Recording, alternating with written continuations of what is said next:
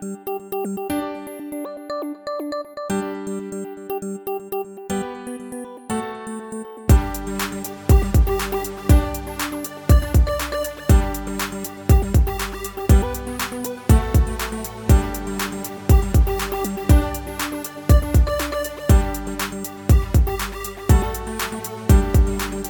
we are here, the season 2 finale, White Lotus. Big stuff. Before we get into the specifics and scene by scene and all that, just big picture, what do you guys think of the finale and season as a whole? Just broad strokes. Dirk? I absolutely loved it. I think this show is very enjoyable. I love that we've done this podcast for it. I think I've said it 10 times each episode and probably 20 times this one. The way the show is shot is just unbelievable. It's very visually pleasing to me. And then the storylines, of course, are very gripping. And I think this podcast with us kind of going back and forth each week and kind of diving into theories and things made me like it even more. So I loved season 1. I like season 2 better. I think part of that was because of this podcast and kind of doing a deep dive with you two on this. Yeah, I'm just gonna piggyback off all what you all said there too. I like how they kind of give you hints at certain things throughout the season and kind of bring it together at the end, like the island and a few other things. Mm-hmm. And then at the same time, they leave stuff open to interpretation of what you think happened or where that person is now. So, Yeah, I was a huge fan. I think season 1 was funnier, but I think I enjoyed this one overall a little more. Agreed. I'm still not sure which finale, like the ultimate finale, I prefer, but I like them both quite a bit. So it's, nitpicking at that point. And like Neil kind of mentioned, and we'll get into, I like how some of the questions were answered in full, some were kind of answered, and some they just kind of gave us the middle finger and said, yeah, just deal with it yourselves, guys. Mm-hmm. I do want to, Hamlin, you're right. The first season, a lot of laughs, and like dry humor. Like it was just a little different with the humor. But I like that this season had a little more, like I felt like each week, the three of us were kind of diving into these potential theories. And I thought that there was more of that this season, like more options, more stuff to kind of like look forward to or take a guess on than there was in season 1. Well, I'm guessing since we knew what season was about, that kind of gave us something to build off of with other theories. Like it's season 1, we just didn't know what to expect. I think you're right in that, Neil, but I do think Dirk's also right. I think this one was more set up in that way that it was kind of more geared that way to kind of Mike White saw how people were watching the season and he kind of knew what they were going to think. So he put in all these little clues to play off the scent, but also drop some hints. And then I think the storylines themselves just kind of led more easily into the theorizing of what's going to happen versus season 1. I'm guessing he'll probably do the same thing in season 3, which I hope so at least. But before we get into the first scene here, last episode I'd mentioned one of the actors had like an interview where they said the favorite thing or the coolest thing their character gets to do is in the finale. Did either of you try to look that up or try to pinpoint what it might have been? Honestly, I totally forgot about that. Yeah, same. Okay. I remember you saying that now, and now I feel a little dumb that I didn't think about it. Okay, so it was actually Daphne, Megan Fahey. Any guess as to what she's referring to? Was not what I was expecting when I read the interview after the premiere. Could you say the quote one more time? The coolest thing that Daphne gets to do is, unfortunately, really top secret. You won't know until the finale, but it's pretty cool. My guess is it's them walking to the island. Yeah, I'm going off that. I'm thinking that in a weird way, she rekindled Ethan's love for Harper by walking to the island. And I agree. Like she didn't say obviously in that interview because it was after the premiere, and I haven't looked if she said anything since then to confirm what she was talking about. But I think it would have to be that whole scene, like the conversation with Ethan leading into the island. But not what I was anticipating when I read that quote initially. I was thinking like some big, like splashy moment. Not necessarily that, but I do like. Oh, so you're saying it was her favorite part as the character? I thought it was just like her favorite thing that she did. No, the coolest thing that Daphne gets to do. Oh, gotcha. That part. Okay. I had a sub sandwich for lunch. I like how you still came to the same conclusion, even thinking about it in a different way. Well, I'm trying to think what else she did as on set that would have been cool. And I was like, she didn't really do anything else that could be considered that besides, with the water being low and be able to walk across to the island. But I Fair. don't know. Fair. All right, let's get into it. This foursome. Ethan is still hung up on the didn't they of Harper and Cameron. Can't stop picturing them hooking up, and he's just letting it get to him, and it's gonna boil over the surface here. And then it cuts to Daphne and Cameron. Daphne's FaceTiming with her kids, clearly in love with them. Kind of that theme that her kids to whatever degree are kind of her lifeline. And then she calls Cameron over because one of the kids wants to talk to him, and he kind of begrudgingly comes over and has to like force a smile on his face to say hi to him. And they don't really address the kids more than that, but I do think that was kind of one more subtle note, or not so subtle, I guess, that like Daphne and the kids is a huge thing, and Cameron just kind of there when he feels like it. Yeah, that's one of the Easter eggs that we've touched on, and I remember a couple weeks ago being like, we'll find out if there's anything more to this, or if that was just up to the viewer interpretation, up to the viewer. I'm gonna stick with it. I think it's not I think it's not Cameron's kid. I'm sticking with what I said before. No, you very well could be right with that. And just for Cameron, it's just more like his kids are there, but like he's just always like looking for that next opportunity to like party or whatever. Yeah. And I think Dirk, whatever theory you went into the episode with in terms of is the kid her trainer's son, or was she just kind of referring to the kid as her trainer and that's like her escape from Cameron?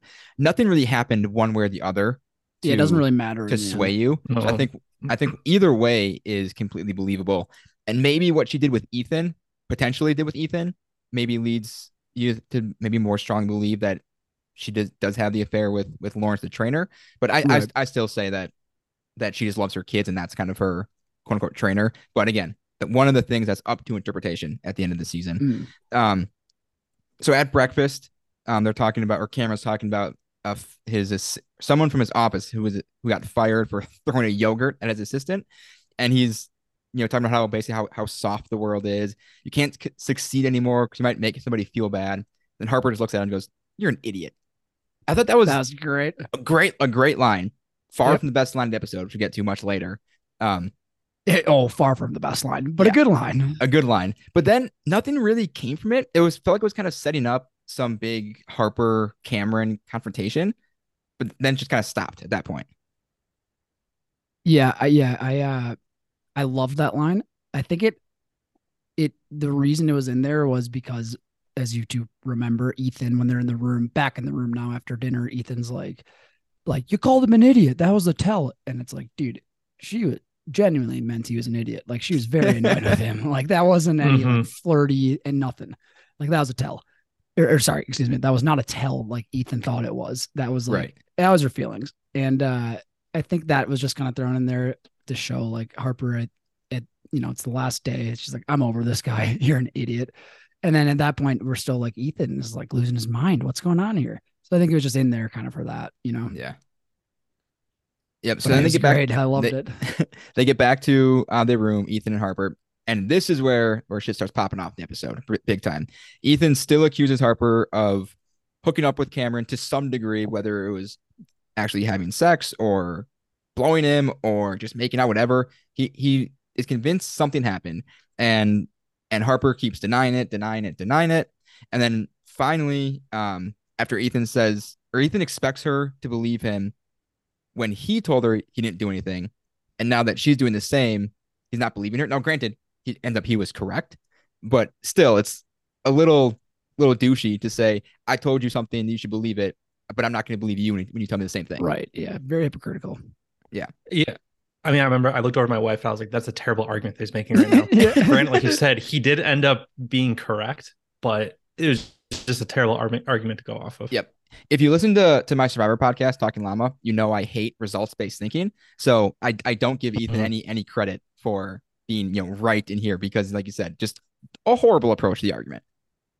Right. So Harper does kind of tell him what was happening. They did shots at the bar and she was pissed at Ethan. And then Cameron said, let's go upstairs. And then she kind of interjects with Cameron touching her leg at dinner the night before. Cameron came in, latched the door behind her, kissed her, and that was all. and says nothing more happened. Ethan's not so sure. They were up there for 10 minutes or so. Harper says they were drunk, went the wrong way. But again, all she says is that all they did was kiss. But she said it doesn't really matter because Ethan's not attracted to her anyway. Makes up excuses all the time not to have sex with her. He'd rather watch porn. So what does one dumb drunk kiss really matter? What do you think of that kind of approach to her, defense, if you will?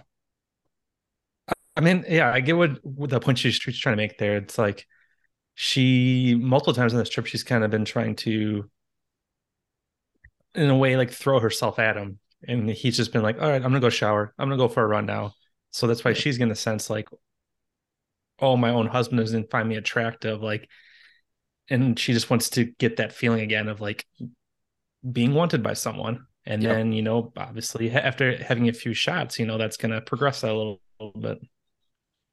Yeah, I agree with Neil for sure. I think that especially with Ethan, which we'll get into, I know, but in a way it seemed like this was for both of them sort of like a reset for their for their marriage, for their like love for one another. And I'm not saying it's like the right way to do it, but it seemed like maybe they both kind of needed a reset in a way. Which again I know we'll get into here, but I think maybe both of their arguments weren't too great in the end. But I do want to say I wrote down like that the shot of like the ocean and then them walking back to the room and then the ocean waves again. I thought that was awesome. Before they kind of got into this argument, I've like I said, I've really enjoyed the kind of cinematography overall in the way that the show's been shot. I thought that was awesome because it's like Harper, in my opinion, was just super annoyed and just over this trip, and Ethan still was like, I'm like, this guy's gonna explode. He's just so mad about everything. And then like the waves crashing and stuff, and we're still early in the episode, so it's like, what's gonna happen here? This is cool. I mean, we knew someone was going to explode, and it ended up being Ethan. Yeah, and pretty soon, right here, actually. So he goes to Cameron and Daphne's room looking for Cameron. Daphne says he's down at the beach swimming, so he goes up, confronts him, starts yelling at him. Friends don't try to fuck each other's fucking wives, asshole. Fair point if you're Ethan. And Cameron, of course, denies it. There's no reason to admit to that if you don't have to. I don't think, not in his position at least. And so they get into a fight. They kind of take turns holding each other underwater. Another tourist finally comes in and breaks him up. And Ethan punches Cameron in the face and leaves. And this was kind of this was shown in the preview, which made me believe it wasn't going to be all that serious in the episode. Because I feel like if it was a big moment, like if Ethan's going to drown Cameron, they wouldn't allude to that one bit in the preview. But still, I thought it was a really good scene either way. Yeah. I liked how it's like Cameron absolutely jacked, Ethan absolutely shredded, and then they're like fighting in the ocean, and then next thing you know, like another just shredded dude comes in the middle, like, just get out of here, man. I'm like, all right. Just a couple of beautiful people fighting. Yeah, just like, oh, maybe we should add another dude that's absolutely ripped, which is great. But I just like that. Like I was thinking during that scene, it's like, yeah, they're fighting in the ocean. Like no one's gonna die here.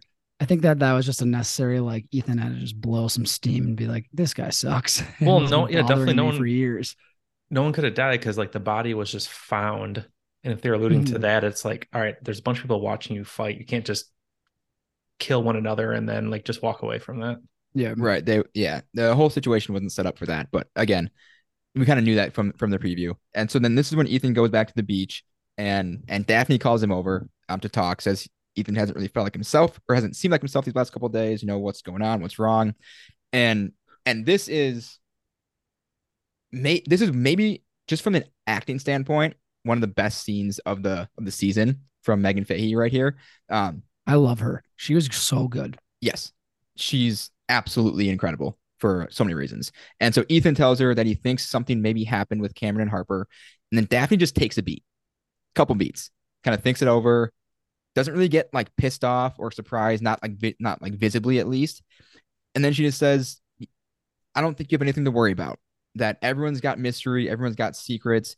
You don't need to know everything about someone to love someone. And then she goes back to this, which she mentioned to Harper earlier on when they were in Noto. I think you just do what you have to do to not feel like a victim of life. And I think that's kind of her mantra is, if this is my life, I'm going to do what I need to do to survive, be happy, feel fulfilled.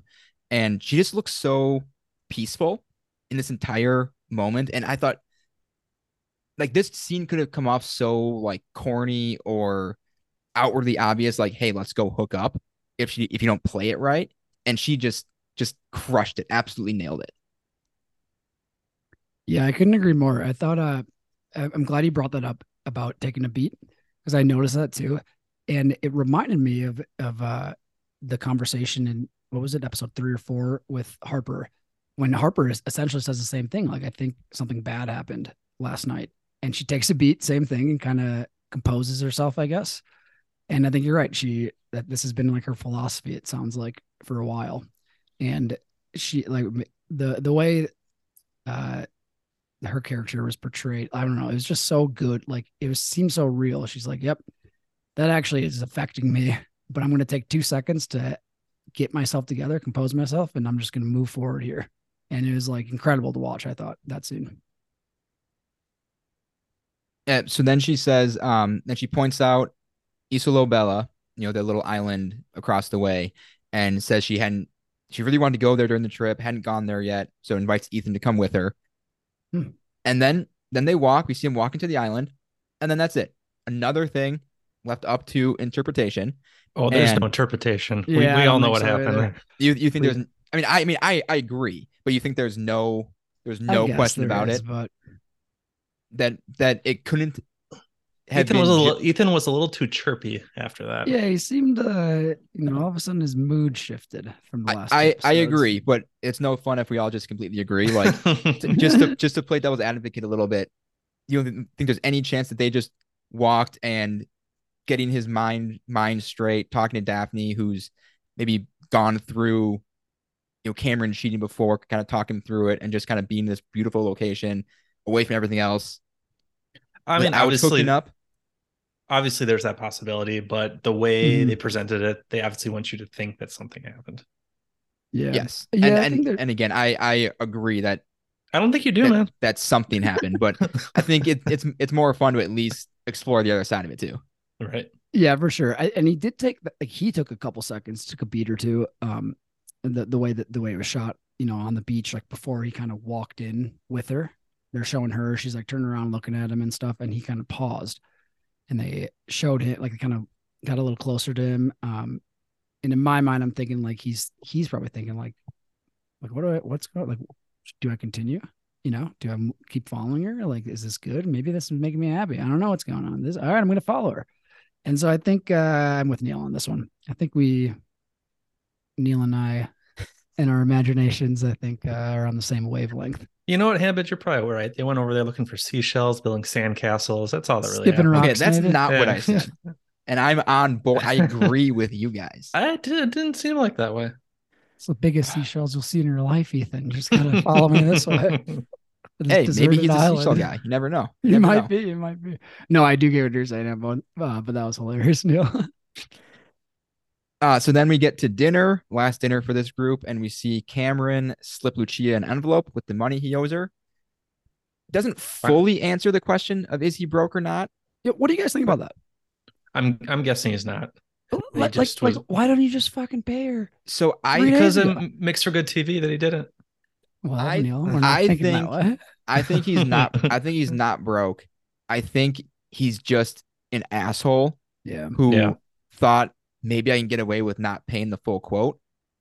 And then when she kept pestering him wasn't going to leave him alone, that he just decided to do it. Yep. Rather than deal with. You called that one too, Hambone, a couple of weeks ago. You mentioned this, and I remember I was all in on like theories, and I'm like, no, I think he's broke, and da-da-da. You're right. He's just being a little con man, I think. Seeing what he can get away with. Yeah, I think that's more likely what it was. Yeah. So they go to dinner, the four of them, and afterwards, Harper and Ethan go back to their room. Harper is clearly worried. They've gone through a lot in the past week, especially the last couple of days. She asks Ethan what's going to happen to us, and then he just starts kissing her. Finally, my guy makes a move on your super hot wife who you've been with in Italy for 7 days. He just had to find a couple seashells, and he just had to go have sex with someone else first before he could have sex with his wife, I guess. He found his his seashell that he's been thinking about his whole life. He must have found it on that island. Is finding Must have. seashells going to be the new euphemism we use now? I think it might as well be. Yeah. Just change the name of the podcast. Seashells. Oh, I like that a lot. So they get after it and they finally have relations in the biblical sense, if you will. So good for them. Good for them finally. What'd you think making about the like head sculpture? Oh yeah, how it finally shattered. Yeah, that was a bit of a letdown for me. The whole head thing. I guess it was maybe, if not a full red herring, more just metaphorically that people are going to lose their heads, just emotionally, and kind of lose their wits, I guess. But there was so much focus on that. I wish there'd either been less focus or more of a direct payoff. But again, I liked everything else so much that one minor detail is not really going to detract too much from me. Yeah, and I guess the going off the red herrings, like a local woman sleeps with a married man, from the first episode. Like that's when we find all that out for this with the heads and everything. And so I was convinced those first few episodes that Dom or something like that, he's going to die because of this whole situation, and or this whole the history here. And yeah, little red herring, I guess. And then we get to Daphne's swim, and this is near the end of the episode. And I was on one of my many predictions, I was completely wrong on. I thought they were going to find the dead body like halfway through the episode. And this was with like maybe 10, 15 minutes left. So Daphne comes across the body. It's, spoiler alert, Tanya. But I think we'll finish with the Portia Tanya story. But it is Tanya's body. And that's kind of where Daphne's part ends, and they pick up with the aftermath of that. So we'll go to Bert, Dom, Elby, and Lucia next, as we close the book on Harper, Cameron, Ethan, and Daphne. Elby, such an absolute scrub this episode. He tells Lucia he's gonna help her, and then she says she doesn't want him to leave, and he says maybe you can come back to LA with me. Absolute numbskull. Tink. Yeah, Tink. Yeah, come on. It wasn't. So he goes to breakfast, and Elby just tells his dad he needs 50,000 euros. I was genuinely just mad. Shocking number. I'm like, what is it? Was it $2,000 for an overnight? Is that what she said earlier on? Yes. That's 25 sessions, I guess, that she allegedly owes this guy. 25 Bible readings in the biblical sense. It takes him sense. this long to say, like, okay, you need to pay me my money. Like, ridiculous. And his dad like calls him out. He's like, "Are you just gonna help every like poor woman you see?" And he's like, "Yeah, probably. Yeah, maybe." I was like, yeah. And it's like you two, I'm sure, will agree. Elby's making great points to his dad about how his dad is shitty. Great points. However, you can't just ask for $50,000 and just be like, come on, give that to me. Yep, no big deal. Yeah, it's nothing to you. It's like, do you know how rich people stay rich? By not just giving away money when it's nothing to them. Mm-hmm.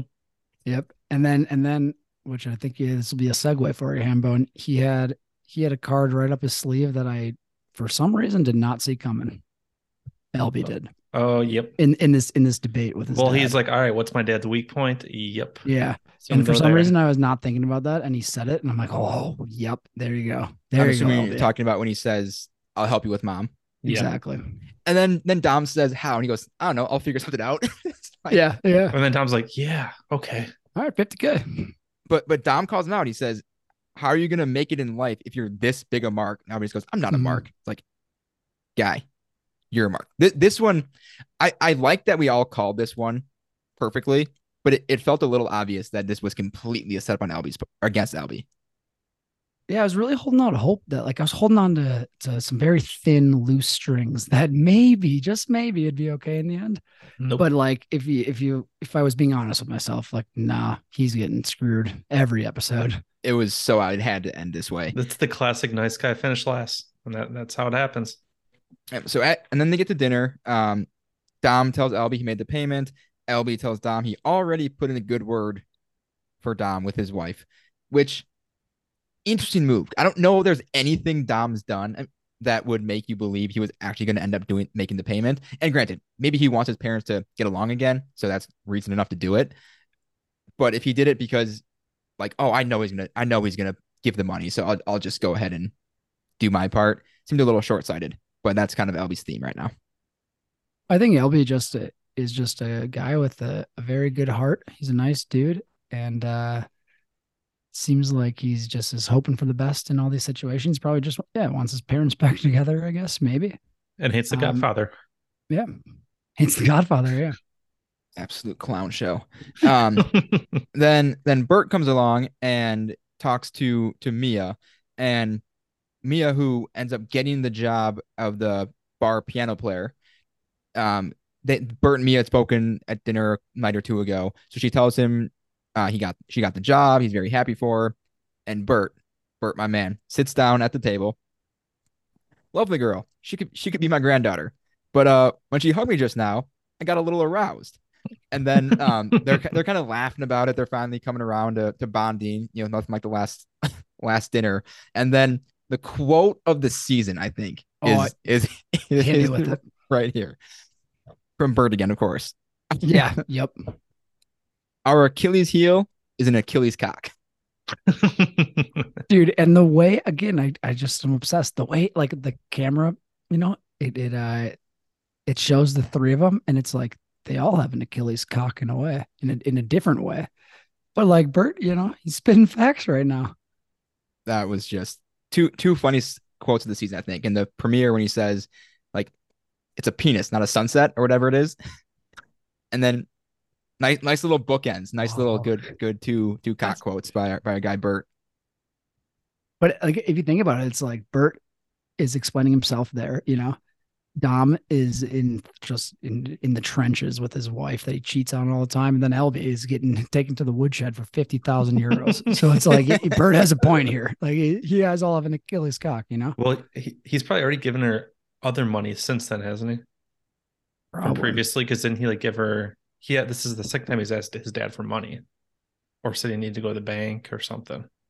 Yeah, because the first episode that they were like hooking up in at the end, I remember they're in the pool, or maybe it's the start of the next one. I remember he's like, I got the money, so maybe he paid her. Yeah, I thought he got the money because he said for that one, he says to Dom that he has to go to the bank, and then Dom says, "Oh, like, what do you need? Like, here's like 50 or whatever." He says, "Oh, I need more than that." So I think LB paid his own money on that first one. I mean, regardless, he's given more than 50,000 at this point. Yes, without a doubt. So Did LB you do that, you paid 50K for this? No. Would you have gone the same route as LB? Hey, Dad, I'll take 50K in my account. 0% chance. Yeah, I feel like he could have gone about this in a better way, but I also would hope that I'm not as big of an idiot as LB is. Yeah. That'd be the main thing. So LB and Lucia are back in LB's room. He tells her that his dad made the payment, and she hugs him. You can tell in her eyes, though, she looked a little conflicted. And I do like that they included that she's not just completely heartless about it. Yeah.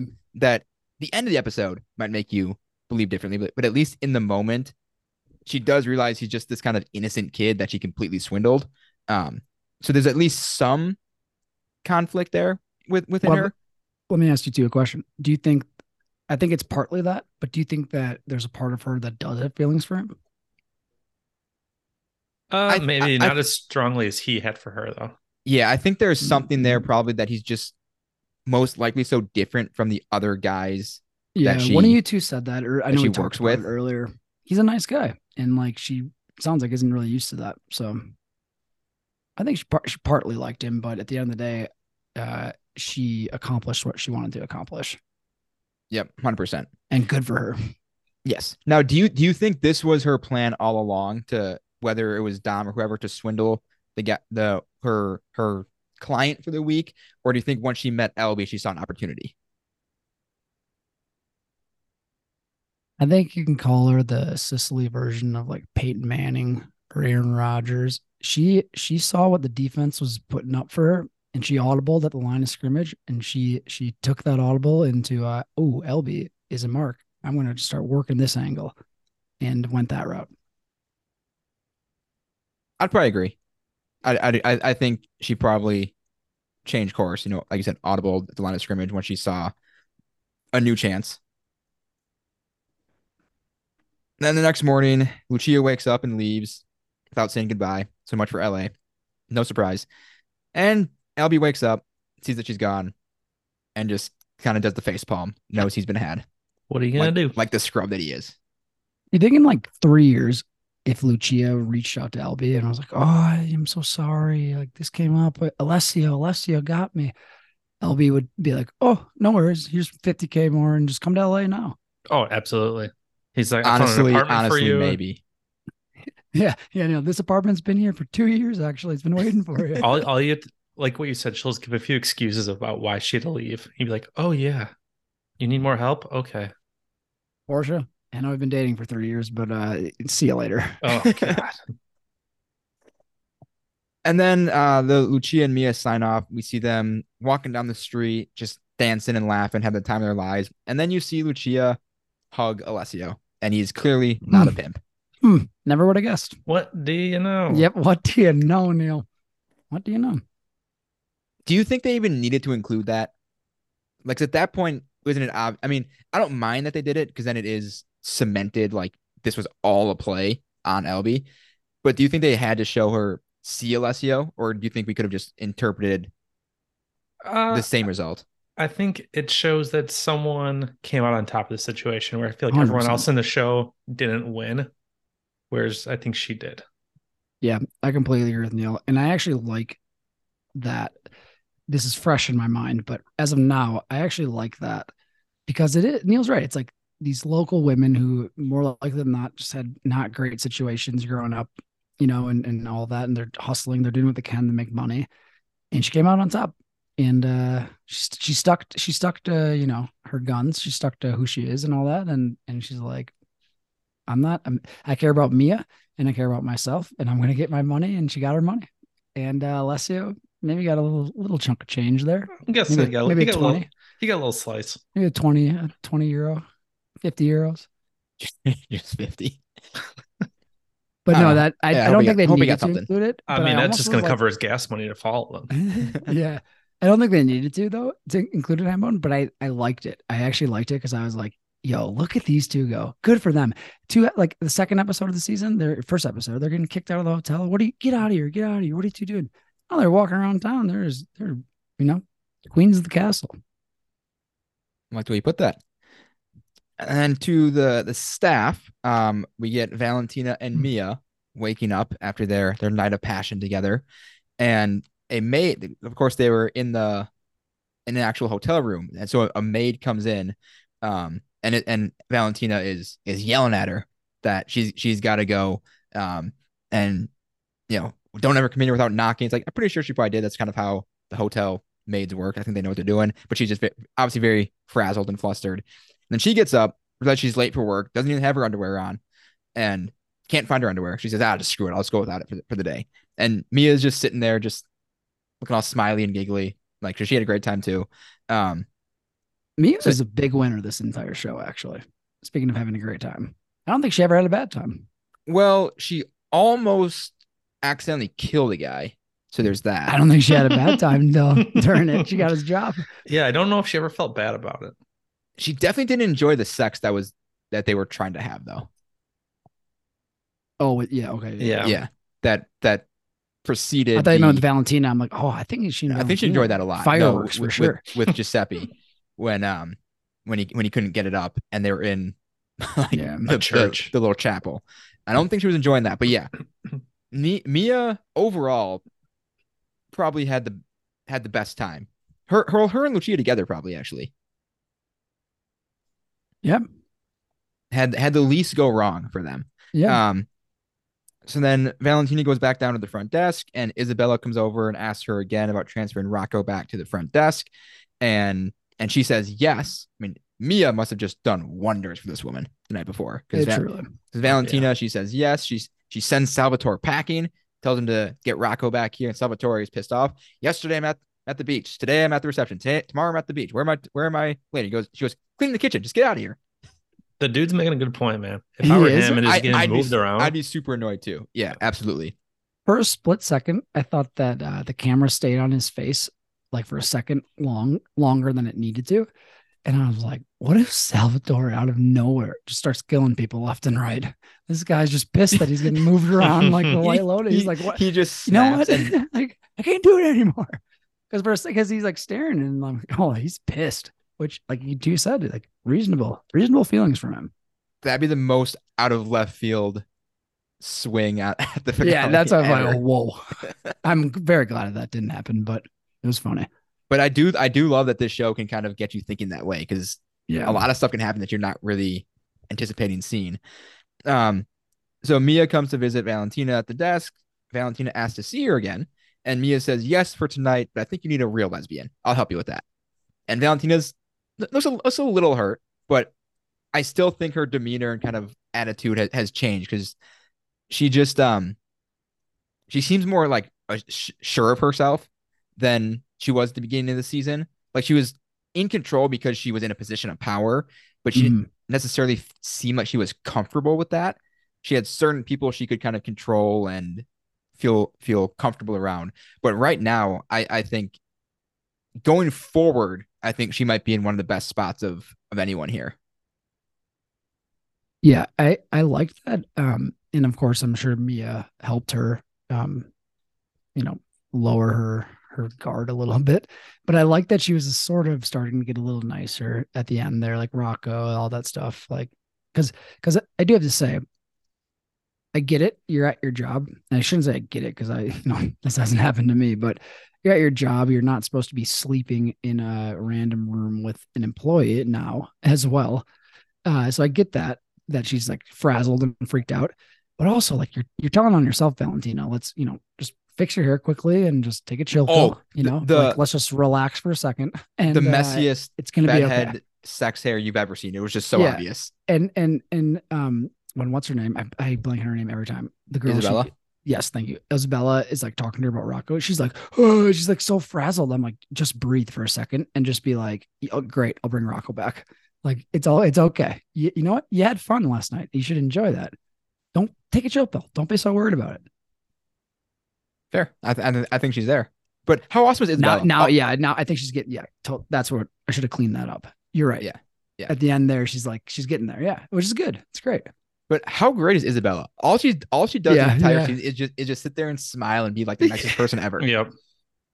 It's like all this shit's happening to her because, like, Salvatore probably was like hitting on her or whatever, and she's just like smiling, like, "Please bring Rocco back." Like, hey there, Valentina, it's your birthday. I'll go out to drinks with you, even though you're super weird. I'll go out and get drinks with you for your birthday. Isabella has a golden heart. Yes. Yeah, neither of them like played like a pivotal role in the show, but like you kind of need those characters too.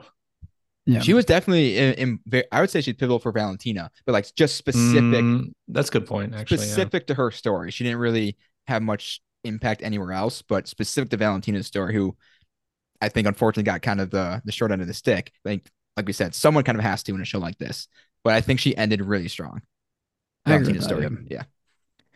All right, this will bring us to Portia and Tanya and Quentin's crew and Jack, and I think this is probably the one that had the most people talking, because people had jumped on the Greg theory, whether they thought of themselves or read about it later or whatever it was. And it became less of a theory and more of a, this is just what's happening type of thing. And then it was just the specific details of how it was going to all play out.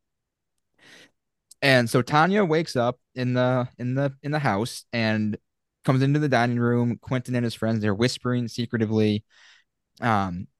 And then Didier says something kind of cryptic. It's so lovely to make a new friend so late in life, which kind of sets Tanya on guard a little bit. And I think it was an innocent comment, but I think in the moment with Tanya's antennas up, they kind of catch her like late in life, like maybe my life is going to end soon. Tanya's upset that Portia isn't back yet. This is what happens with my assistants. I end up assisting them. Then that they run pissed me off, by the way. Why? Because Tanya has clues and like hints, etc., thrown in her face left and right. and yet she's still on the train of like, this poor old me, my assistant, who I just like have been shitting on this entire time, telling her to get lost. She's out with Jack. I didn't even tell her that Jack's banging his uncle, so-called uncle. Poor old me. This is what happens. My assistants go missing. It's like, what? Aren't you worried about her? Aren't you like, what do you mean? I think she was she wanted Portia back, and Okay. she wanted to see how Quentin and them were going to react to it. Oh, okay. See, I didn't think this way. And if they just kind of dismissed it like they did. Oh, so you think she had her back a little bit? I think she had her back for Tanya's. Yeah, but still, she's looking out for herself a little, but she was using it. I think at least that like if they say, oh yeah, we'll call Jack, we'll have him come back right now, that would kind of maybe set her at ease a little bit. But when they say, oh no, she's with Jack, they're fine, don't worry about that, when it's clearly something that's bothering her, it kind of goes to further I guess cement in her mind that something is off in not a very good way here. Yeah, that's exactly. I don't know about you, Neil, but that's exactly how I felt about Portia and how her. I was about to say the same thing. Yeah, but I didn't think about that as Tanya, and I like this podcast because I like hearing what you two think. It makes me think about it differently, and that's a good way to think about it, Hambone. I like that. I do like to give Tanya a little bit of credit. She did grow a lot. She did in this season. Just she went from season 1 just kind of this completely living in her own, not only her own bubble, like her own planet basically the entire time, and started off that way here and kind of progressively started to see things. Unfortunately, it all happened a little too late, but that's just the way it goes sometimes. And so let me switch over to Portia and Jack. Portia wakes up, can't find her phone, even though it was charging on the table right next to her, and she starts to see all the signs too. That no phone. Jack's just dismissive of that. She says she wants to go back. Jack says, no, let's just go get something to eat. She wants to go back. Jack says, no, we'll drive you back later. Tanya's already on the boat. And he doesn't really have to play it smooth anymore because there's nothing else she can do, really. But she's freaking out too. And he wasn't close to playing it smooth, by the way. No, I think he was. I had written that down too. He was horrible. I think he was done with it though. I think you see him at the end when he leaves Portia, that the whole scheme was getting to him, that maybe isn't a good guy, but I don't think he's as bad as his involvement in this plan would lead someone to believe. Yeah, I think if you remember last episode when he's hammered and talking in bed, and he's like, it makes you do, like, I was in a hole that makes you do like things you never imagined, whatever you're saying, you know? Yep. I think it's pretty telling. He's like I think he probably is a good person. Was in a got himself in a terrible situation. He's like, now here he is, and he's like, you know what? Like, I'm over this. Like you said, I'm like, this is just, I'm done with it. Yep. So then Jack goes to, as he so eloquently puts it, take a shit. Portia takes his phone, calls Tanya, and they're on the boat, and they start piecing things together and start realizing that things are not looking good for at least one of them, if not both of them, right now. And so this is when Tanya tells Portia about Quentin and Jack hooking up the other night, and Portia tells Tanya about Jack telling her that Quentin doesn't have money, that he almost had to sell his house, you know, that whole thing. And Tanya starts thinking out loud. She saw the picture that looks like Greg, that Quentin says, oh, that's just Steve. Great moment. Just Steve. Yeah, just Steve. Worked on a dude ranch. Haven't spoken to him in decades. I mean, at that point, he's got to say whatever. I mean, because it's done to some extent at that point, that it's kind of over. And so Tanya starts to piece things together that Quentin obviously knows Jack, or I'm sorry, not knows Jack, knows Greg, and they've been working together, and they're talking about the prenup, and she realizes, oh, if I die, Greg gets all my money, but if we just divorce, he gets basically nothing. So she starts to think that this is kind of what's going down. And so, but at this point, they're kind of stuck.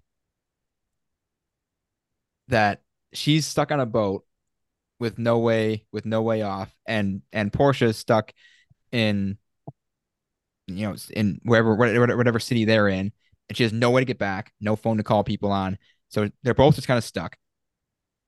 And then this is when Jack comes back and just takes Portia's phone, or his phone, from Portia. And Oi, Neil hit me with it. Oi, oi. And but do you remember? Just can I go on a quick rant? Quick side note, not rant. Get him to the Greek. Oi, oi, and then they continue with what they're saying. oi, hello, love. Oi. absinthe, and then hello, love. Oi, hello, love. Oh, that's that scene when they're at the bar. Yeah, I think the best one is we'll just have a little bit of nutty water and then we'll go to bed. And like the heads are next to him. We should review Get Him to the Greek on a different episode. We did the first episode. That was the first episode. No, but like an in-depth, like a in-depth scene by scene is what I'm thinking. Yeah, we'll see. We got some things to discuss at the end of this about what's coming next. So yeah, Jack says that they'll get back, we'll get back. There's no rush, and at this point he's just playing the long game. He's just dragging it out wherever he can. On the yacht, they get back, but they aren't close enough to get to shore. There's docking out in the middle of the ocean. Nicola will come later and take her back on a small boat, and Portia and Tanya's just freaking out, as you should in her position. And then we see Portia and Jack get into his car. Portia accuses him of stealing her phone. She confronts him about his and Quentin's actual relationship. Yeah, why does she lead with that? Like, let him drive you back to where you need to be before you're starting to do all this stuff. I don't know. I think I agree, but I think that'd be so hard to like keep to yourself. Well, like, when I know I might die, I can keep my mouth shut for a little bit. Wait, what do you backtrack? Because she leads out, was starting to asking questions, and he's like, "Oh, your uncle, the one you've been fucking," or something like that. Yeah. And so what? So are you two on the same? Are you two agreeing with each other? How would you two have handled it? I guess it's kind of the same thing as the Daphne Ethan, that we both think that she should have just shut up, but I can see why. Yeah. Whether intentional or not, she's also not very smart. I don't think she's a very smart person. That she probably didn't think through what's going to happen if I confront this probably dangerous person about this thing that I just found out. But at the same time, she just found it out like minutes ago, it seems. It'd be very easy to see how someone would just blurt it out in the heat of the moment. Your phone's gone. You don't know what's happening. What else can you say at that point? Hey, man, Tanya was able to keep her cool. So just saying. Yeah, that's a fair point. But I give Tanya a lot more credit. She can keep her cool Portia. Better than Portia for sure. When she's got her head on straight. Panicking a little bit, although I would be panicking too, so I can't blame her. Yeah, I think season one definitely Tanya, better than Portia. Yeah, season one Tanya would have took a stumble off the boat a lot earlier, I think. Whoa, spoilers. Yeah. Geez. Season one Tanya. Yeah. I do have one positive thing or a quote I want to throw in that I forgot to say before. This is my number 2 quote of this episode, Hambo. There's a lot of good ones. When Tanya and Portia are on the phone and they're kind of piecing it together, to each other. And when Tanya says, they're naked, and Portia's like, "What do you mean they're naked?" And then the way Jennifer Coolidge's delivery was, he was kind of fucking her uncle. I lost my mind. Like, that's just hilarious. And Portia's like, "What?" Right before that, when she's like, yeah, and they were naked and stuff, or like naked and all that. Yeah, exactly. She's like, "What do you mean they were naked and stuff?" And he's like, "Well, she was." Yeah, that was just great. I love that. And then she matter of fact, there was something weird. Yeah. I saw Greg. Yes, Neil. Yes, holy shit, that might be number 2 actually. Matter of fact, Tanya, are you kidding me? Anyone else, for the most part, immediately be like, "This is just not okay here. Something's going on." And then when takes Tanya 2 more days to figure. You know what? When she was running by the boat, thinking she was being discreet, and you could see her through the window. She's locking the doors after her. No, when she was outside, not. I know what part you're talking about when she grabbed the bag. Yeah, and then she starts running. Yeah, No, but before that, when she runs and tries to make the phone call. But yeah, the bag one too. Like clearly they're gonna follow you. They saw you running, and grab the bag. At that point, you got to go for it. Yeah, that's hilarious. Yeah, that was incredible. Let's see. Yeah, so Tana tries to make a phone call, and this part I didn't like because it was just so predictable. She just drops her phone in the ocean. Dude, yeah, come on. Like they could have done anything. It just felt like she doesn't have service. But she already got a phone call though. Yeah, but then what's his name? Quentin's like, oh, you don't usually get service in the middle of or have one of them like look at her phone and spill a glass of wine, drop it in the ocean, or anything or else. just. I mean, but again, like the smallest of nitpicks right there, because obviously the phone has to go away at some point. And then she goes. This was maybe one of the bigger Tanya moments. She goes to the captain, who we know doesn't speak English, who then tells her, "I don't speak English," and then she explains the whole situation. Yeah, a bunch of great quotes in there too. I don't think. Yeah, and then he's just like nodding and smiling. She's just like, "Capiche?" or what she said at the end. Puts on his sunglasses. Yeah. Like, I'm gay too. It's like, that's what you got out of it. That was a great answer too. Yeah. That being able to find something so funny in a moment where like something bad is going to happen to somebody very soon here, but here's this hilarious moment just smack dab in the middle. Incredible. Sorry to interrupt. There was another one where they're telling her to like get on the boat with Nicolo, and she's like, what about the other guys? What about him and what's his face? Dude, she's unbelievable. And we'll get to it, but she's another quote coming up here. I'm like, oh my God, that's so Tanya. So I am, but there's my olive branch to you here with contending the segue into my next quote is going to be great on what Tanya does after she starts running away, and everyone can see her. Oh my God, with the Coke bag. Well, I mean, that's a different one. That's a great one. I don't know what quote you're talking about. Yeah, we'll get to it. We'll get to it. Right. We'll finish with Jack and Portia first, though. Jack stops the car. They're not at the hotel, and Jack says, "We're not going back to Taormina. We're in Catania. Airport's right down that way." And then he says to Portia, "Don't go back to the hotel. Just get on your flight and leave. These people are powerful. You don't want to fuck with them. I know you're smarter than me, so don't be stupid."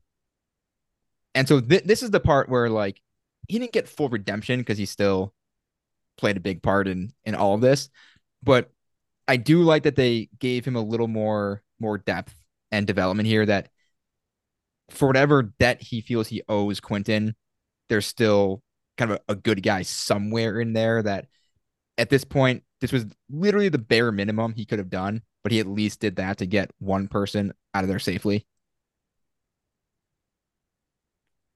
Yeah, you like to see him kind of redeem himself a little bit. I think he knew there was going to be some consequences, but since all those guys, well, we'll get to that part. Yes. But there maybe won't be the consequences that you think could happen here. Yeah. So then he leaves, tosses Portia's phone out of the car, and this is where she was stupid because she doesn't apparently call anybody. She does nothing. Dude, before that, like she's thinking she's kidnapped, right? She's like, what are we doing? Right? And he just gets out of there. Just fucking take the car and drive away. Just do anything. Like you're in the car, it's running. He's outside. Just take the car and drive away. What are you doing? Oh, I was going crazy. But also, as you said too, Hamon, that made me mad as well. Yeah, I get the not driving away part because you might just be so like petrified with fear that you're too scared. Yeah, that's like, fair. Okay, like you're frozen. You don't know where you're going. Make the decision. You don't know where you are. But I get out of the way. You're going. I get the point. But you have a phone. You know something's going to go wrong, and you don't call the hotel and say, "Hey, there's this huge yacht out there somewhere. My boss is on it. Something bad's gonna happen to her. Please send police." Mm-hmm. It doesn't even try. It doesn't seem like that was super frustrating. I might have talked myself into a new LVP with that, but I don't think I did. Wow, dude, I think you may have talked me into it too. I'm gonna stick, but damn, we'll just say it doesn't change mine. Dude, Portia is in the running for my MVP. I gotta be honest. I actually enjoyed her because I did think that she was like her heart was in the right place with Tanya. Like Tanya didn't tell her about anything about Quentin and what she saw. Like Portia genuinely was just like love stricken by this European dude in a way. And I kind of enjoyed her in this episode, but I was not thinking as you were, Hambone. That's such a good point. Like, what are you doing, Portia? You have nowhere, like, you don't know where you are. Like, call 911 or, Anything. Like, do something. Literally do something. Even if it wow. fails, do something. But then we get Tanya, and she knows if she doesn't do something at this point, she's done for. And so she runs to the bathroom, grabs Nicolo's bag, his Coke bag, which we saw last week had a gun in it. No Coke this time, just a gun and rope and duct tape. Classic murderer tools. Also, side note, Nicolo, idiot, bigger idiot than Tanya, Portia, whatever. Oh, just left out in the open. Yeah, and he's like he's in his bag like an hour prior. Let's just say whatever it was, the scene prior. He's like in his bag in the living room. Like, take the gun, put the gun in your waist, keep the gun on you, bro, at all times. What are you doing? I honestly, thinking about it now, I think that's kind of the point.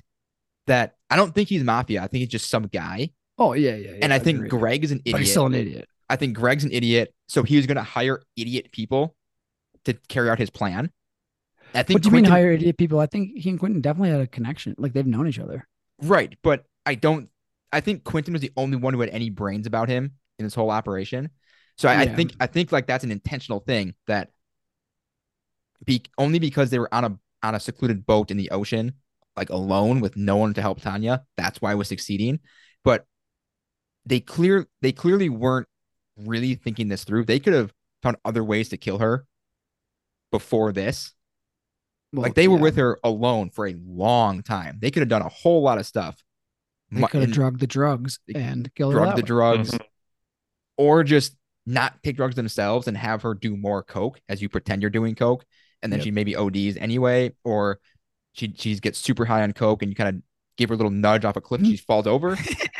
Like, there are so many other things. I think that's the point that Greg didn't hire. He didn't go to professionals. He went to who he knew, and who he knew had idiot friends. Yeah, who he knew was in love with him and would do whatever for him. Yes, yes. And I guess the idiot friends maybe are just the plus one, a benefit of that. I guess. Yes. I don't know. Neil, what do you think?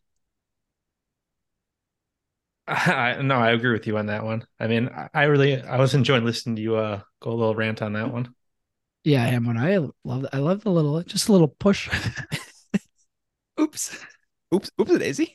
That would have been a very simple way to do it, you know? Mm-hmm. So Tanya pulls out the gun, and Nicolo breaks down the door, and she just opens fire, shoots him down, then proceeds to shoot Quentin and the rest. We don't really see her hit anybody, but we hear like bodies fall. She's closing her eyes. I was seriously hoping she was just missing the whole time. Yeah, dude, me too. Like I was hoping like maybe she killed everyone but Quentin, and it's just like Quentin's like looking around like, whoa. like in Pulp Fiction, where the dude comes out, tries to shoot 100%. Yes. Jules, just misses. Yep. And then like and they just look at the wall and they both hold their guns up. Yep. And like, not, I just like Quentin's line after that would have been hilarious. Whatever he would have said back to her, you know. Did either of you think at any point that once we saw Tanya like kill them, that she was gonna have it wrong? Yeah. Yes. A little bit. Yeah. It was at one point I was like, what if the gays, as Tanya called them, what if the gays actually, were just they just wanted to party and hang out. They just liked her. It was all good. And then that when she found the picture and they talked, obviously was not correct. But I liked thinking about that. Yeah. Yeah. So then she walks out into like the living room basically area, and Quentin is bleeding out. And Tanya asks him if Greg is having an affair. I know is he having an affair? That was my, not necessarily quote, but that was such a Tanya moment to me. She's like shot all these people and they're bleeding. Quentin's like literally spitting out blood. He's bleeding out. And she's expecting this response back. I know you know the truth. Tell me what's great. It's like, what?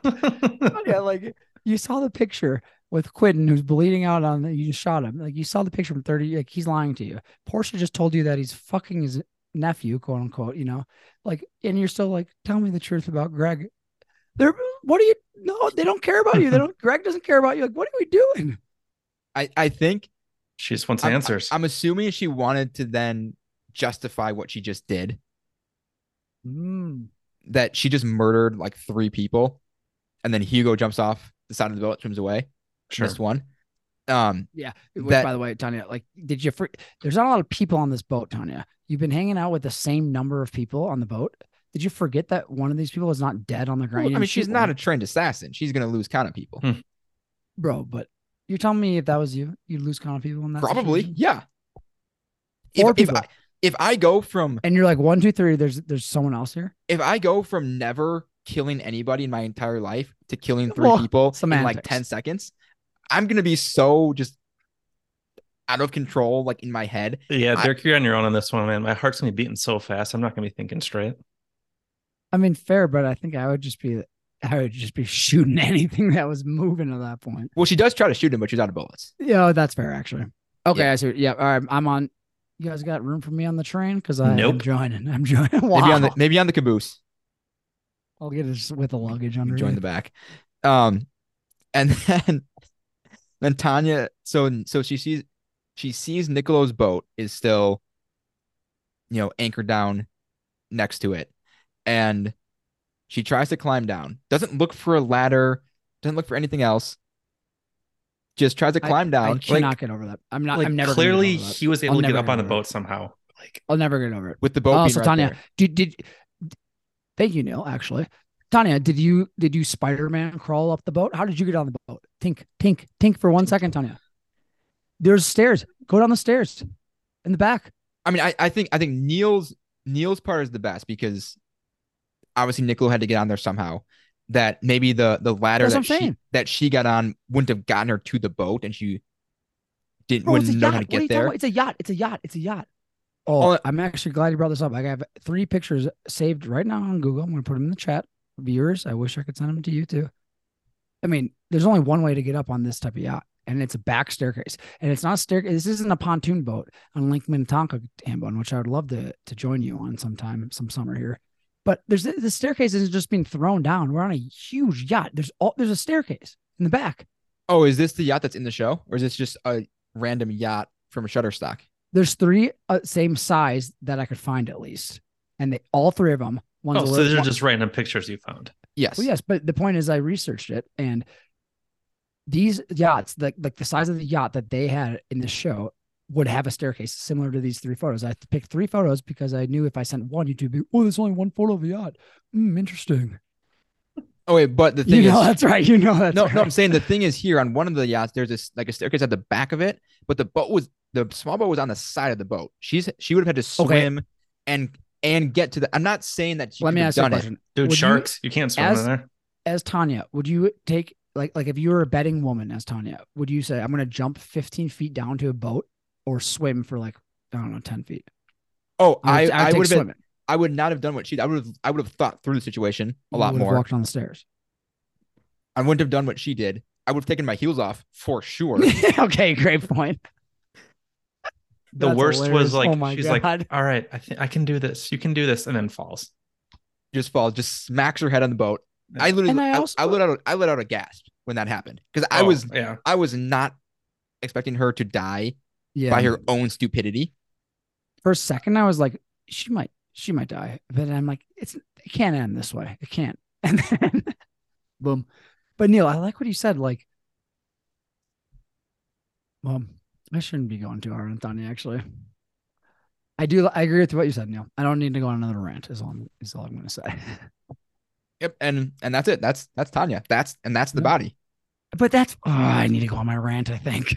Do it. And then is it just going to end that way with Tanya? Like seriously? Yep. I guess that is a very Tanya way to die. But like, come on. Yes. And speaking of that, did you watch the after the episode thing with Mike White unpacking? Yeah, I did. Yeah, and he says the same thing. He goes, "It's very Tanya to just die in such a derpy way." Mm-hmm. Yeah, it's like she's panicking. Which again, you two are right. I'm on the train. Remember, I'm in the caboose. She's panicking. She killed a bunch of people. Like I get it. But at the same time, it's like you don't. She didn't look side to side. She had as much time as she needed. She could have literally slept on the boat until the next day. There's no predators on the boat. There's no one else on the boat that's going to come get her. Right? The dude that jumped off. I think. Oh, that's a good point. He could be wandering in the water waiting for her, and that's why she didn't want to swim in the water. Wow. I think I see the point. But I just mean like waiting it out. She's like take a breath. Like I know it's like, oh my God, I just killed. Like what the hell just happened? But like just take a second and like let's think about it. But I get it. She's trying to leave. But like you said, Hambo, take off your heels at least. Yeah, worse shoe choice in that situation for sure. Go barefoot. But yeah, I feel like she was probably just so hopped on adrenaline that she's not thinking like I can just wait this out for a little bit. But the fun about movies and TV shows is that like we're not thinking about it that way. We're thinking about we're putting just the binoculars, we're putting telescope, we're putting everything on it, you know. I love it. And she's love an it. idiot. Yes, she died in a But it's very Tanya. tiny way, which I didn't really want her to die. But if she's gonna die, this was the way for her to go. Yeah. By your own fault. And this one, Neil, you're gonna have to answer it too. If Neil was in the same situation with heels on, you think he's making that jump? Is he landing or is he breaking an ankle maybe? What's he's taking the heels off. He's not an idiot. No, he has to keep him on, is the point. Why'd I have to keep him on? Because that's the rules. I make the rules for this question. Okay, well then, no, he would. I think Neil's making the jump. I think he's breaking an ankle from a heel. He'll stick one heel landing, the other one is breaking. Like I'm breaking my ankle, or am I breaking the heel of the shoe? You're breaking both on your right foot specifically. Well, I'm probably landing on my right foot, so that would make sense. Yeah, and then your left foot. I think you're going to handle the left side of your body. Your left foot's going to be good. Your right foot's going to give out. Handbone thoughts? I think we're going to move on to the airport. The episode is not over yet, so we do get all the people leaving, which kind of funny that they're all in the same flight home. Basically, they're all at the airport at the same time. But again, TV. We very similar way season 1 ended, by the way, too. The DeGrasso men see a hot woman. They all just give her the old look back. Awesome. That was great. So great. Like father, like son. Yep. And Ethan and Harper, Cameron and Daphne, they all look very cozy. Whatever issues they had seem to be resolved, at least for the time being. Portia sees Elby, goes up to talk to him. He asks about Tanya. Portia says she's not answering her phone. Then Elby talks about they found a drowned body and some dead bodies on a yacht. Doesn't know anything specific. And Portia just like, oh shit, and just kind of moves on. Just asks for Elby for his number. I like that. You guys didn't like that? Listeners, excuse me. I'm viewing. These two I think are on the same page again. You guys didn't like that? They deserve each other. I'll say that. That's the nice way to put it. That they deserve each other. Oh yeah. That's I just thought that scene. I don't know. I was like, these two have been through some stuff, and I guess you two are right. They deserve each other. I liked it. No, I think we hinted this that it was like the first season ended where like the couple got back together and no one wanted them to be back together, and like that's what's happening here. Yep. Yeah. Like Alba's like, yeah, I'll take you back, sure. Totally. Yep. So, and that's the White Lotus season 2. We got one more round of MVPs and LVPs. Dirk, you want to start us off? Yep, I do. I'm going MVP, Lucia. I'm happy for her. She, like I said, stuck to what she wanted out of this entire thing. She stuck to it. She didn't. She adapted. She audibled like Peyton Manning. She got that ring like What Peyton about Manning. What about Russell Wilson? Well, that's right. She took Broncos country, let's ride, Sicily country, let's ride, and she actually accomplished it. Unlike Russell Wilson, she's the opposite. So MVP Lucia, LVP. How about we cycle through MVPs, because I'm debating between two, because like Neil said it, Hambo, you've talked me into the new LVP, but I don't know if I want to go that route. All right, can we cycle through MVPs and then? Yep. Neil, who you got for MVP? Yeah, I think we're all in the same predicament here, because like MVP, I wanted to pick 2 people. LVP, I wanted to pick 2 people. I'm like, maybe I can just do that. I was like, no, that like takes away from the whole point of it. But no, I'm agreeing with Dirk here. MVP Lucia, and he pretty much hit all the points already. Like she came away as the winner, the only winner in this show, I think. So, and also, actually, Neil, now that you're saying that, I think she found out a little bit about herself too. Remember, like episode 3, sure, it was maybe she's like, we were like, oh, Mia and Lucia kind of switched places in a way, because Mia's like, we're like, she's over like kind of the conniving and whatever else that she's been having to do growing up. It sounds like. I just think she is a character. She's a person, like you said, Neil. She came out as a winner in all facets almost. All right, my MVP got to be my girl Daphne.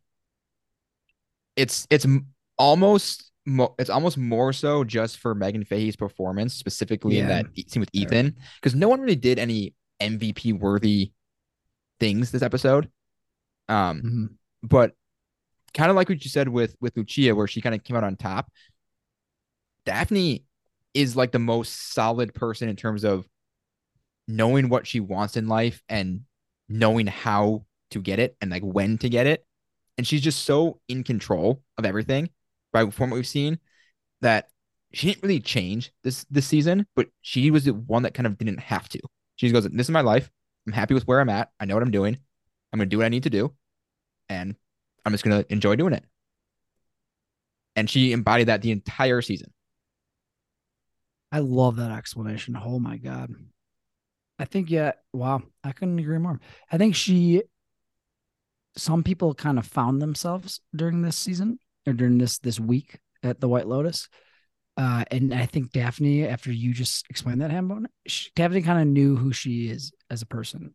She knew going into it, like, yeah, who she is. And she is content and she's happy with herself and she's okay with herself. And she showed that throughout the season.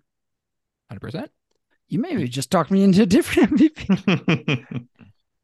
Well, I've got a different MVP discussion for after the episode 1, okay. So maybe you can save it for that. Do you guys have your LVP set?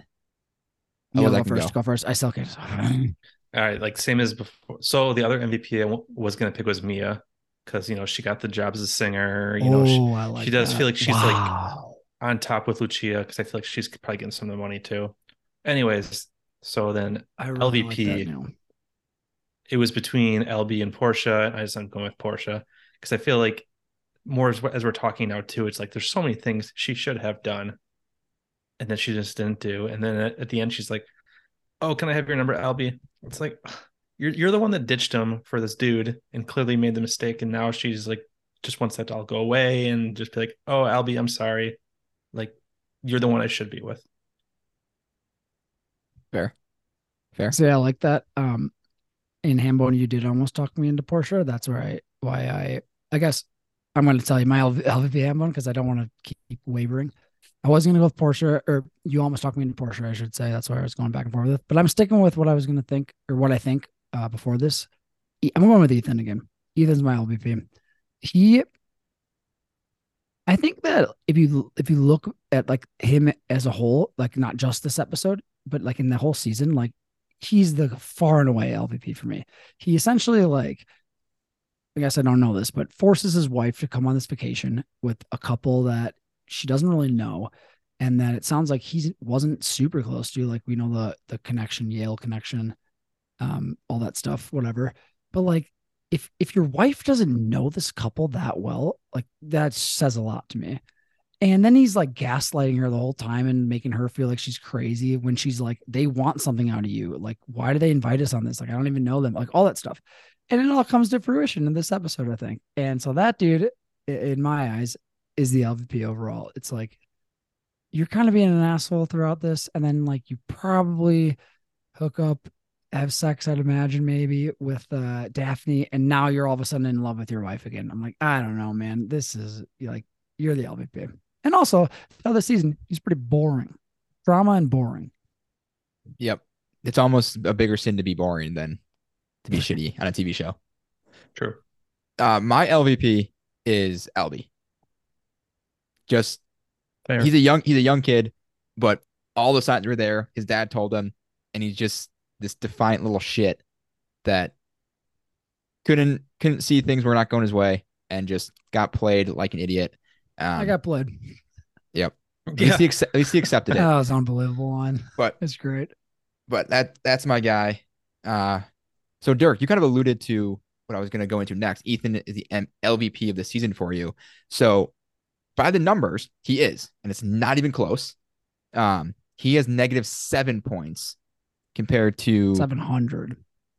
Cameron at -4 and Greg at -3. I'm sorry, Greg at -2. And then Daphne ran away with the MVP at 6. Lucia had 3, thanks to you guys this week. But now that you see the numbers, do you agree?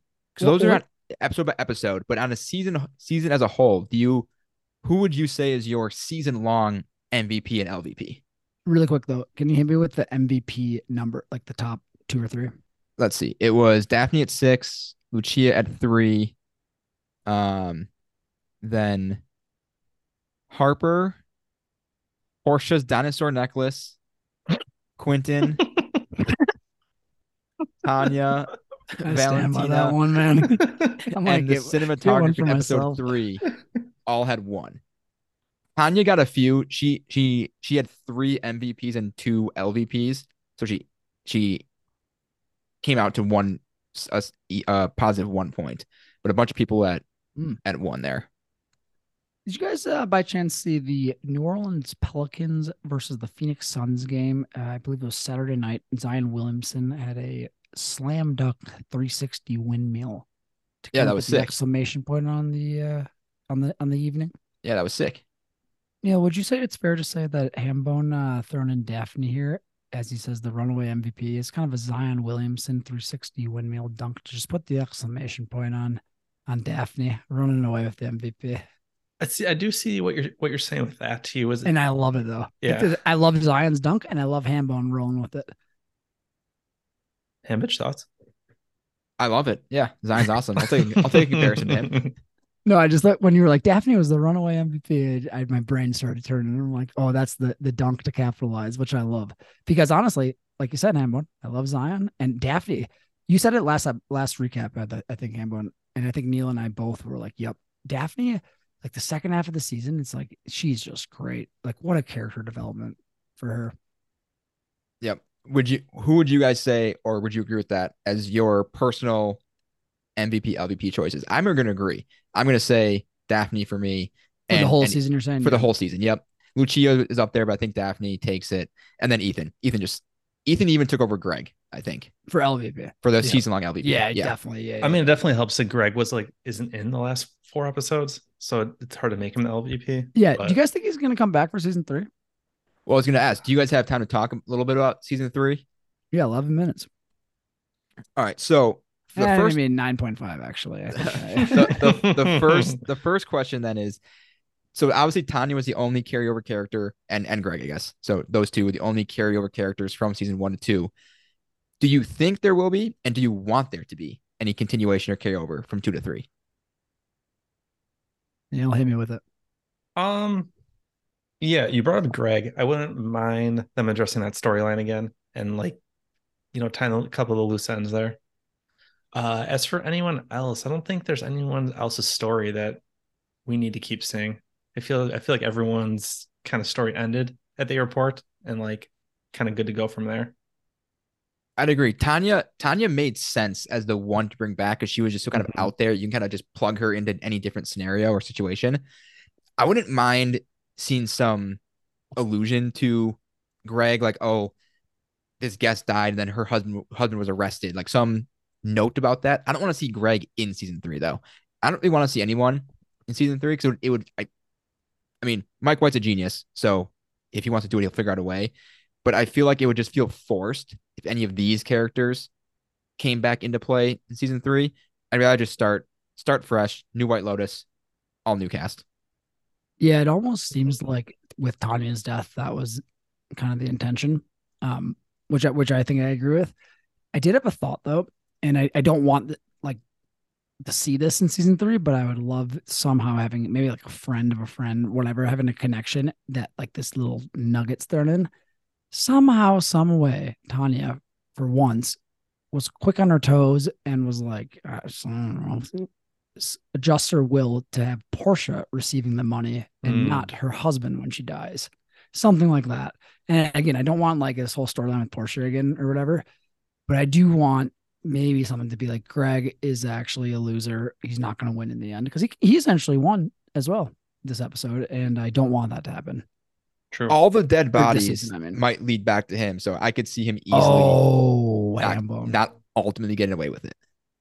Hambone. Good one. All right. What about location for season 3? Any thoughts on that?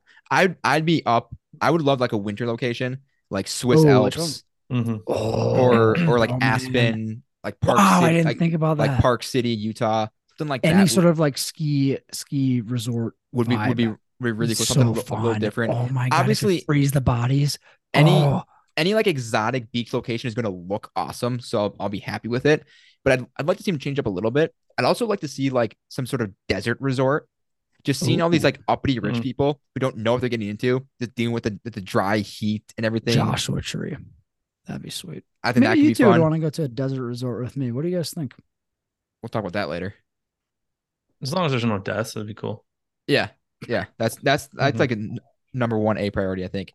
All right, What do you guys think? wait, Ham Uh, yeah. Give me both of your first choices. I'm saying All right. Swiss Alps. I'm gonna say the Maldives because they kind of hinted at that in the show. Oh, really? When? Well, Daphne was like, "Oh, next trip we'll go to the Maldives." Yeah. Wow. Yeah. Now I'm torn. I think I might go with Ham one. A winter resort sounds pretty cool. Well, you gotta pick a city. Hamlin's in Swiss Alps. That's a good guess. I'm gonna go Japan. Yeah. I feel like it's gonna be somewhere exotic though. I can't remember the mountain I want to pick, sorry. That the Himalayas? That's not Japan, No, it's a. No, there's one specific one I was thinking. I have the name, but I don't want to say it in case I'm wrong. Doesn't matter, but I gotta figure it out. Going with. Fuji? Well, No, I was there's a wrong. specific So resort that I'm thinking of. Oh, a specific resort. Okay. Yeah. And I think it's in Japan. I'm pretty positive. But I feel like if I was Mike White and I know HBO is going to foot the bill for me to go film a show somewhere, I'm probably going to pick like some epic oceanside, like south of France type place. Or like Australia absolutely. or something. Yeah. But I think the Swiss Alps would be really cool just to see something, change it up a little bit, change the scenery for season 3. What about casting? You guys think about anyone for casting choices? I actually didn't even think about that. I haven't thought too much, but I saw a post. I'm trying to pull it up because I want to make sure I get it right. I saw a post, I think it was on Reddit, that it was like Jennifer Coolidge was incredible. Yeah, I was like Lisa Kudrow, put her on the White Lotus season 3, and I was like, I would actually love that. Yep, Lisa Kudrow would be great. I think Dakota Johnson would be like absolutely perfect for this show. Yeah, I mean, I have a list of like almost 40 people that's kind of rattled off, but I won't go through all of them. Oh, yeah, hit us with a few though. I think Daniel Radcliffe would be really good. If you guys saw the Weird Al movie, he can be. Oh, is it good? It's so good. He can be really funny. I think he could fit in here. Keke Palmer would be a lot of fun. Anything with Ben Schwartz, he can do anything. Mm-hmm. Let's see. I think Lindsay Lohan would be great. She's kind of she's trying to come back a little bit. I think it'd be really funny and fun to see her in it. Great. Great choices. And then in the kind of like, what about Edward Norton? I think if he was a little too big. He was a little too big. Like when he gets like the Grand Budapest Hotel vibes, like a little of the weirdness. I think someone like that could fit well. He's just person like that. I think he would fit. He might be a little too famous. Yeah, fair. I feel like that's the key is finding people who are well known but aren't like super mega stars. And so what one I was thinking of was, so like in season 1 they had Steve Zahn. Season 2 they had Michael Imperioli and F. Murray Abraham, Connie Britton in season 1 as Grand well. Budapest. These kind of like really well known and well established, but not. So there's gonna be like some older generation ish actor and actress that are involved, and I think like James Spader or Kevin Bacon would be awesome in this kind of role. But I mean the choices are endless, and I'm sure there's 1,000 people that I haven't even considered yet. Yeah, I didn't think about this. Yeah, I didn't think about this. I'll get back to you. But I would also love to see. I'm excited to see which Survivor players show up next, because that's, as far as I know, that's going to be a theme for Mike White. And there's still some really good characters from his season that haven't shown up yet. Christian is a fan favorite, amazing, hilarious dude. There's a woman whose nickname was Natalie Napalm, and they could find some really fun ways to deal with her in this season. Now they probably get some small role like in this one, but that's got me excited as well. Now, do you guys hope? I got one. Go ahead. And I will stick to it, even if you disagree. Sam Rockwell. I would love to see him in something like this. I think that'd be really good. Yep. I think this is a good game. I think that'd be really good. Do you guys want them to stick to the death theme again? Like there's some death and it all kind of lead up to that again? Or would you rather see them change it up for the third iteration? I could see them kind of hinting that there's a death, and then you find out at the end there isn't a death. Oh, just to change it up a tad. But yeah, I would say as long as they stick to some sort of like mystery, like Clue type vibe, then like not, Knives Out type vibe. It doesn't have to be a death, could be just like, I don't know, some sort of just thriller mystery. And then with the humor mixed in, like I just love that situation overall. Yeah, because you don't really think about the death. I mean, season 2 you did a lot more than season 1, I think. But the main thing is just like watching these characters interact. Yep. And lead up to that point. Totally. But as long as there's a nice hook. But yeah, either way, we're all very excited for season 3.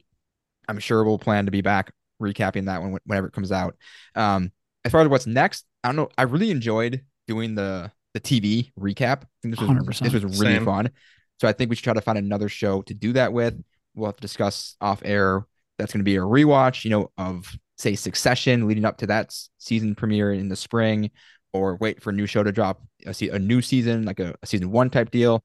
Whatever it might be, we'll figure it out. And we'll be back with something, probably a taste test or 2 in the future as well, I'm sure.